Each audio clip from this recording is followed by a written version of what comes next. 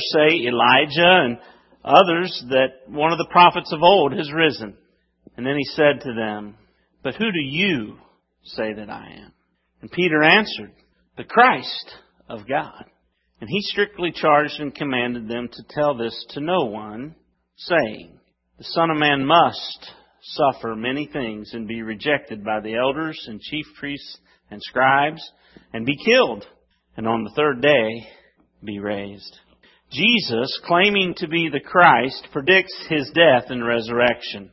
Now let's turn over to Luke 24. Luke 24, and we'll see this prediction fulfilled, this scripture passage we read through in our sunrise service. As we get to this passage, what has happened prior to this is that Jesus has been condemned by the Jerusalem council, and He's been turned over to the Roman Gentile government, who scourged Him and then crucified Him. The body of Jesus has been taken by Joseph of Arimathea, who was a dissenting member of this Jewish council, and buried in his own tomb. The Jewish leadership asked for and was granted Roman soldiers to guard the tomb of Jesus so that His body won't be stolen. Then all Jews rest on the Sabbath. Dawn breaks. It is Sunday. It is the third day since Jesus died. Luke 24 verse 1. But on the first day of the week, that's Sunday, at early dawn, they went to the tomb. Now the they there is referring back to the women who want to anoint Jesus' body for His burial. They went to the tomb, taking the spices they had prepared. And they found the stone rolled away from the tomb. But when they went in, they did not find the body of the Lord Jesus. While they were perplexed about this, behold, two men stood by them in dazzling apparel. And as they were frightened and bowed their faces to the ground, the men said to them, "Why do you seek the living among the dead? He is not here, but has risen. Remember how He told you while He was still in Galilee?" That's referring back to the passage we read in Luke 9. "That the Son of Man must be delivered into the hands of sinful men and be crucified, and on the third day rise." And they remembered His words. And returning from the tomb, they told all these things to the 11 and to all the rest. Next we see in this passage the puzzled reactions of the disciples. You can imagine a resurrection is kind of hard to grasp at this point. And so we see there in verses 10 and 11 just unbelief. Unbelief. It says, "Now it was Mary Magdalene and Joanna and Mary the mother of James and the other women with them who told these things to the apostles. But these words seemed to them an idle tale or nonsense. And they did not believe them." A man was raised from the dead. Do you believe that? They didn't. Then the next reaction we have is from Peter. He's interested enough to keep investigating, but remember, it's Peter who denied Jesus and ran away. But he's going to investigate and still be uncertain. Look at verse 12. "But Peter rose and ran to the tomb. Stooping and looking in, he saw the linen clothes by themselves, and he went home marveling at what had happened." And then, thirdly, we see disappointed doubters. Disappointed doubters.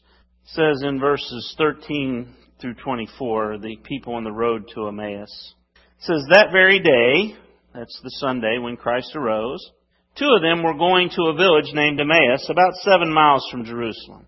And they were talking with each other about all these things that had happened. While they were talking and discussing together, Jesus Himself drew near and went with them. But their eyes were kept from recognizing Him. And He said to them, 'What is this conversation that you're holding with each talk?' And they stood still, looking sad." In other words, they stopped in their tracks. Then one of them, named Cleopas, answered Him, "Are you the only visitor to Jerusalem who does not know the things that have happened there in these days?" And He said to them, "What things?" And they said to Him, "Concerning Jesus of Nazareth, a man who was a prophet, mighty in deed and word before God and all the people, and how our chief priests and rulers delivered Him up to be condemned to death and crucified Him. But we had hoped that He was the one to redeem Israel." Yes, and besides all this, it's now the third day since these things happened. Moreover, some women of our company amazed us. They were at the tomb early in the morning, and when they did not find his body, they came back saying that they had even seen a vision of angels who said that he was alive. Some of those who were with us went to the tomb and found it just as the women had said, but they did not see him. We're hearing a lot of tales, but nobody's laid eyes on this guy yet. To these disciples, Jesus was a man who was mighty in word and deed, a prophet even. And they got their hopes up that he was the Redeemer of Israel. And they had this expectation of what the Redeemer of Israel would look like. They were very much like the other disciples, in that when Jesus told them, when it was revealed that he was the Christ, he told them that he must suffer and die and be resurrected. And then they said, no, Jesus, maybe you don't know, but that's not how the Messiah is going to be.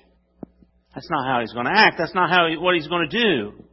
And in their eyes, there was no way Israel's Redeemer would die.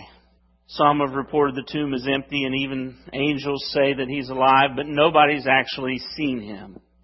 So we see three types of people who are puzzled at this early morning report of an empty tomb.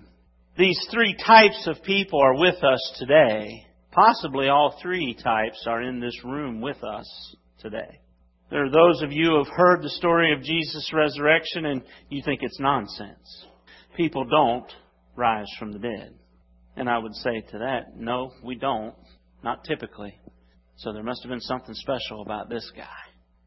There are those of you who have heard the stories of Jesus' resurrection, and like Peter, you're still interested enough to keep investigating, but you're uncertain if it's true. Maybe you've been coming to church here for a time and you've heard a lot about this gospel and about Jesus, and you're still interested, but not quite sure.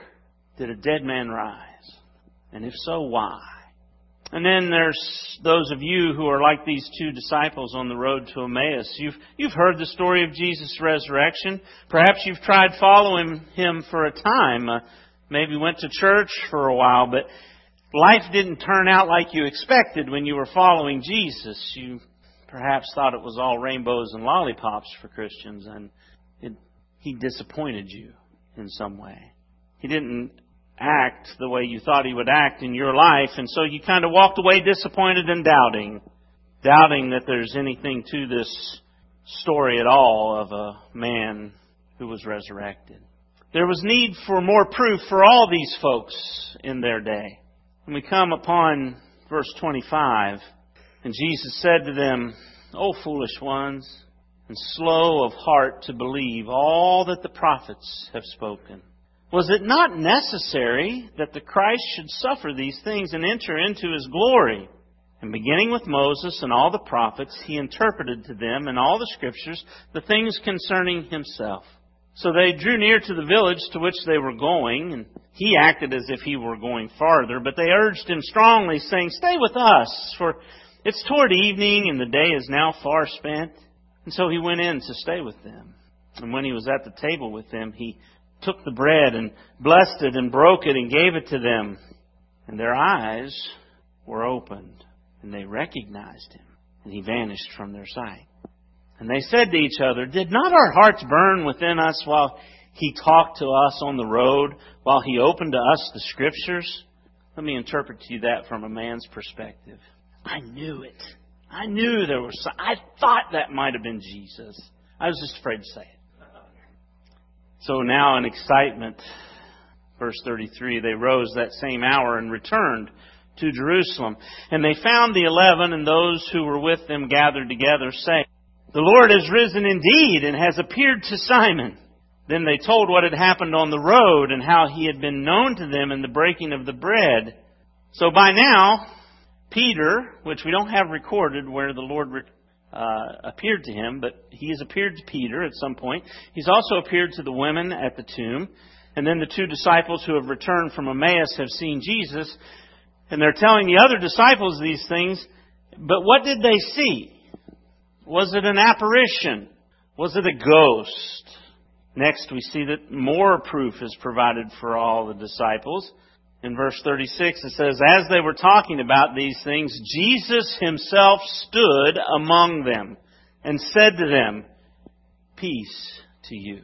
Shalom Aleichem, a common greeting.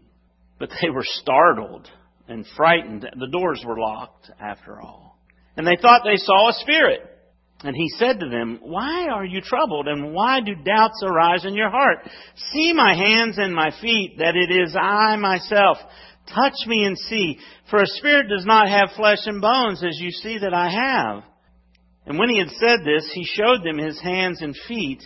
And while they were still disbelieving for joy and were marveling, he said to them, have you anything here to eat? And they gave him a piece of broiled fish. Now, I kind of feel like if we go into this story a little bit, he's telling them to touch his hands and feet, right? Touch me and see if I'm not a ghost. And like nobody wants to, right? Like you can kind of see some of the other disciples in the back kind of putting their hands in the back and pushing on the other. But nobody wants to touch him. They're afraid. And so finally Jesus says, well, do you have anything to eat? And so somebody reaches down to the table and pushes this broiled fish over. And he took it. And he ate before them. And then he said to them, these are my words that I spoke to you while I was still with you, that everything written about me in the law of Moses and the prophets and the Psalms must be fulfilled. And then, key verse 45. Then he opened their minds to understand the Scriptures. Proof is provided here, and Jesus is resurrected, and he is not just a spirit apparition, and he's not just some people who are in grief will sometimes have visions of people who have passed away and that type of thing. And God, knowing that these things happen, I think he brought a bunch of people into a room because it never happens with a large group. But then also there's just these proofs that Jesus is physically alive from the dead. He has manifested himself to them audibly in verse 36. He has spoken.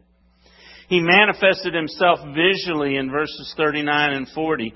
The disciples looked upon Jesus, but they simply could not believe their eyes. They thought they saw a ghost. And then Jesus manifested himself physically. Since they would not touch him, he eats food. He takes something physical and places it in him and eats it. A man claiming to be God in the flesh and who predicted his death and resurrection was raised from the dead. Can you believe it? Finally, after all these manifestations, Jesus supernaturally enlightens the disciples and gives them a commission. Verse 44.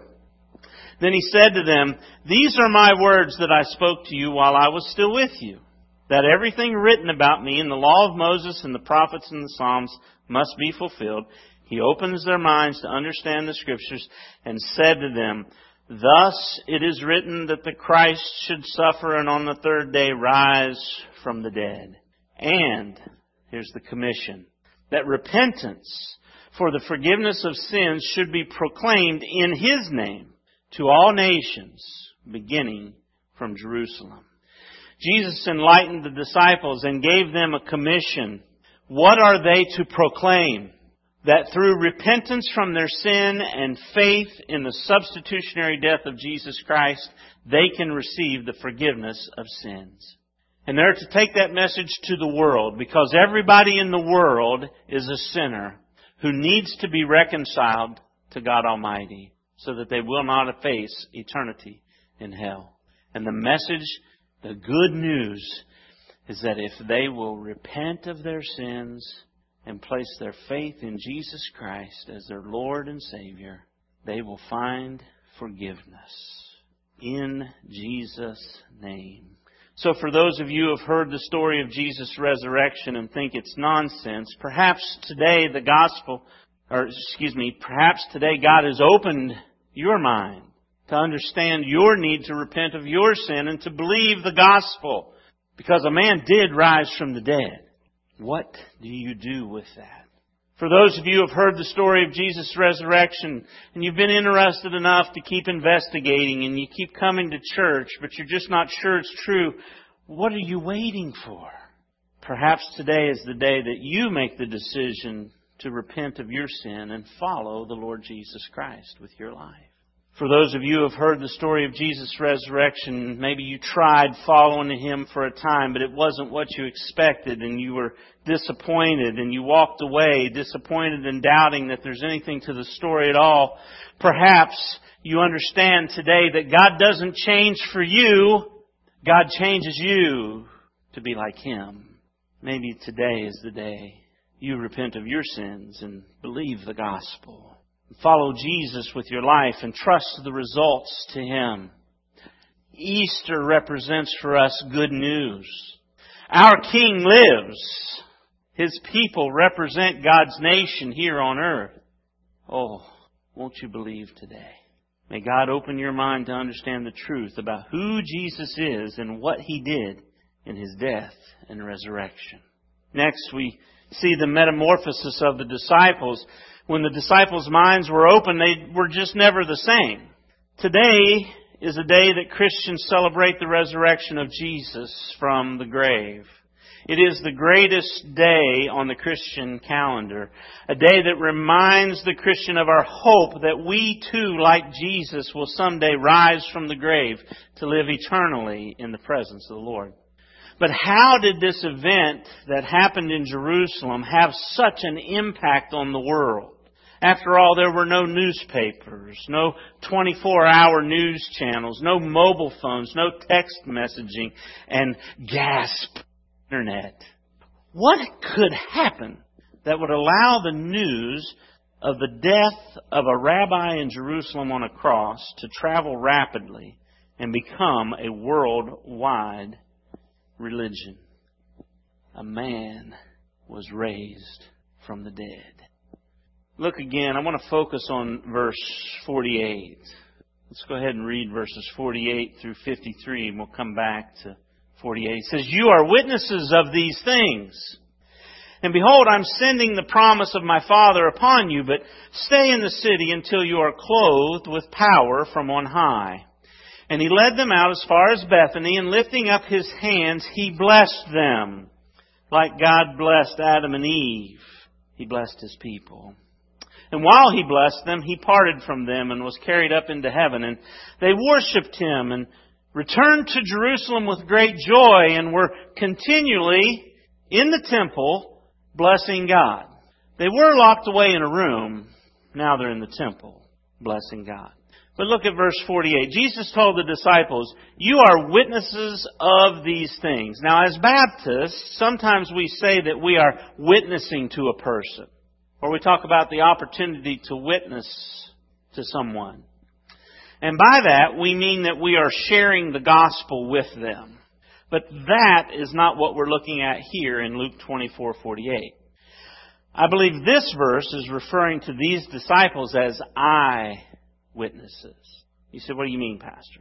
Okay, well, here's the difference between me and those disciples on that day in that room. I believe that Jesus rose from the dead for my sins by faith. I did not personally see the empty tomb. I did not see Him in His risen body. I did not touch His wounds. I didn't see Him eat fish. I did not hear Him speak. But I believe the testimony of the Scriptures when they speak about the resurrection of Jesus for my sins. Again, I believe this by faith. But I submit to you today that these disciples in our passage today did not believe Jesus rose from the dead by faith. They knew that Jesus rose from the dead as a fact. They saw the resurrected Savior with their own eyes, and it transformed them. They changed. They were no longer weeping at the tomb. They were no longer marveling and pondering at what this meant. They were no longer walking away disappointed and no longer locked in a room distressed. Instead, they were overjoyed and worshiping. No longer were they hiding behind locked doors, but were continually in the temple praising and blessing God. They had seen the risen Savior. Now, interestingly, Jesus tells the disciples they will be clothed with power from on high, and He talks about the promise that He's going to send them. Now, if we just, spoiler alert, talk about the Feast of Pentecost, when God sends the Holy Spirit down, that's what He's talking about here. He's stay in Jerusalem until the Holy Spirit comes upon you, and then He's going to tell them to go to the nations. Okay? So He's got the promise that He's going to get from the Father of the Spirit for every believer, and He's going to send that on Pentecost. But He says they need to wait until they're clothed upon. It's an interesting phrase. Clothed with power from on high. Clothed with the Spirit. There's only 3 places in the Old Testament where the language of clothed with the Spirit is used. In 1 Chronicles 12:18, it is used of Amasai, the chief of the 30 mighty men, when he declared allegiance to David, God's anointed but yet to be crowned king. It is used of Gideon in Judges 6:34, when Gideon is clothed by the Spirit and he calls God's people to gather to wage war against the enemies of God. And then it is used in 2 Chronicles 24:20, when Zechariah the priest calls the people to repent of forsaking their God, and it cost him his life. In the same way, the Spirit of God clothes believers to declare allegiance to Jesus, God's anointed King. We are clothed to call people out of the nations to enter spiritual warfare for God's King and God's nation, because we do not wrestle against flesh and blood, like Russia and Ukraine are engaged in now. We wrestle with principalities and powers in the heavenly places for God's people. And we are clothed by the Spirit to call unrepentant sinners to forsake their sinful ways and return to God, even if it costs our lives. In fact, it's important to note that many of the disciples who were eyewitnesses to Jesus' resurrection were killed for their beliefs. Now, if I die for my faith, if I die for my belief in Jesus as my Savior, it's by faith. You would say, David had great faith. If somebody stuck a gun to my head and they said, renounce Jesus Christ or die. And I said, I'll never renounce Him. And they shot me, you would say, I had great faith. But the disciples back then, they knew whether it was a made-up story or not. In other words, if they just made this thing up about Jesus raising from the dead, charlatans don't maintain the lie when it costs their life. I will by faith, but they're not operating on faith. Does that make sense? They know whether they actually saw Jesus or not. And since they did, when they were confronted with renouncing their Savior, they chose death. For the disciples to die for their beliefs was a testimony to the truthfulness of their beliefs. If the resurrection were false, then we would expect the disciples to renounce the lie so that they could live. They knew for a fact that they had seen the risen Savior, and it transformed them, and it impacted the world. Jesus claimed to be God in the flesh. He predicted His death and resurrection, and He was raised from the dead. Do you believe that? If so, won't you repent of your sin and follow Jesus today? The only way to have your sins forgiven and be brought into peace with God is through repenting of your sin and placing your faith in Jesus Christ. Now, following Jesus is urgent. We do not know how much time we have on this earth. And if you've never repented of your sin and trusted Christ as your Savior, then it's an urgent thing. But I will also say this, following Jesus is costly. It's costly. People will mock you. People who think the resurrection is nonsense will mock you. People who think that what they're doing isn't sinful, but yet it is, they'll mock you. They'll persecute you. Perhaps even kill you. It may cost you family members. It may cost you friends. It may cost you loved ones. So count the cost. But I would finish with this. Following Jesus is worth it. Following Jesus is worth it. The reward is eternal life in God's presence. Folks, at the end of this, we get Jesus. Heaven's going to be filled with a lot of nice things and a lot of great people that I miss. But heaven is about Jesus. He's the one who took our sins upon Himself, who was beaten with stripes upon His back for our sin, who was taken for our blasphemy and turned over to the Roman government, who then took Him and killed Him for treason, which I'm the treacherous one who's rebelled against God, and He was hung up with criminals. That's where I should have been. But He stood in our place. Oh, beloved, the disciples, they saw the resurrected Jesus. I haven't got to see Him yet. I can't wait. When this life is over, we get Jesus. Now, Christian, some of you here today may have experienced a time of your faith wavering. Maybe you, like Peter, have denied knowing the Lord Jesus Christ. Oh, maybe not in your words so much as what Peter did, but maybe by your actions. I encourage you today. Proverbs 28:13 says this: "Whoever conceals his transgressions will not prosper, but he who confesses and forsakes them will obtain mercy." And then this verse in 1 John 1:9, I love it. It says, "If we confess our sins, He is faithful and just to forgive us our sins and to cleanse us from all unrighteousness." Easter morning would be a great morning to repent of those sins and ask God to forgive you and be cleansed. Because there's no condemnation for us in Christ Jesus. The hymn tells us Jesus paid it all. All to Him I owe. You will find mercy. Jesus is worthy. Today we've seen how a mess of jumbled followers became transformed into the founders of Christianity, and the one event that was central to their transformation was the resurrection of Jesus Christ from the dead. We can be certain of our faith because of the testimony of the eyewitnesses and the proof of the Scriptures. The resurrection transformed the disciples into fearless followers. What about you? Has your life been transformed by the Savior? Are you different now than you were before you knew of Christ? Are you rejoicing and worshiping the Lord?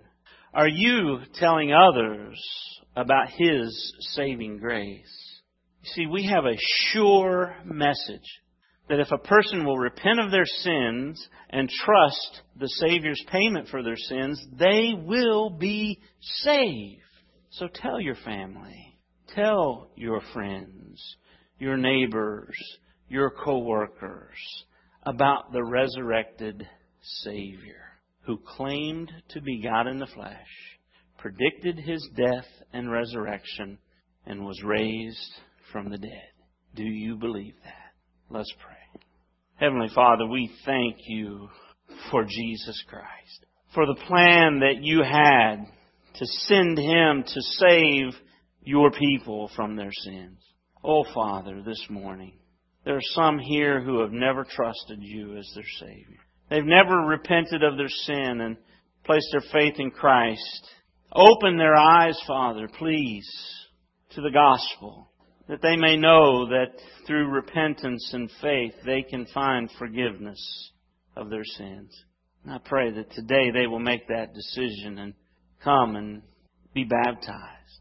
And Father, others of us here who have possibly had times where we've doubted the resurrection, Father, forgive us, strengthen our faith, help us to walk in the forgiveness that You have given, to walk in the light as He is in the light, and have fellowship with one another here. Help us, Father, as members here at Faith Baptist Church to love one another and encourage one another to be faithful, to be holy in our lives, not for our salvation, but because You are worthy.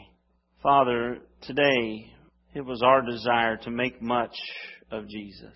I pray that You will now work in hearts and lives and transform us, as You did these first disciples, into followers who will magnify the name of Jesus with their lives. And we ask these things in Jesus' name. Amen.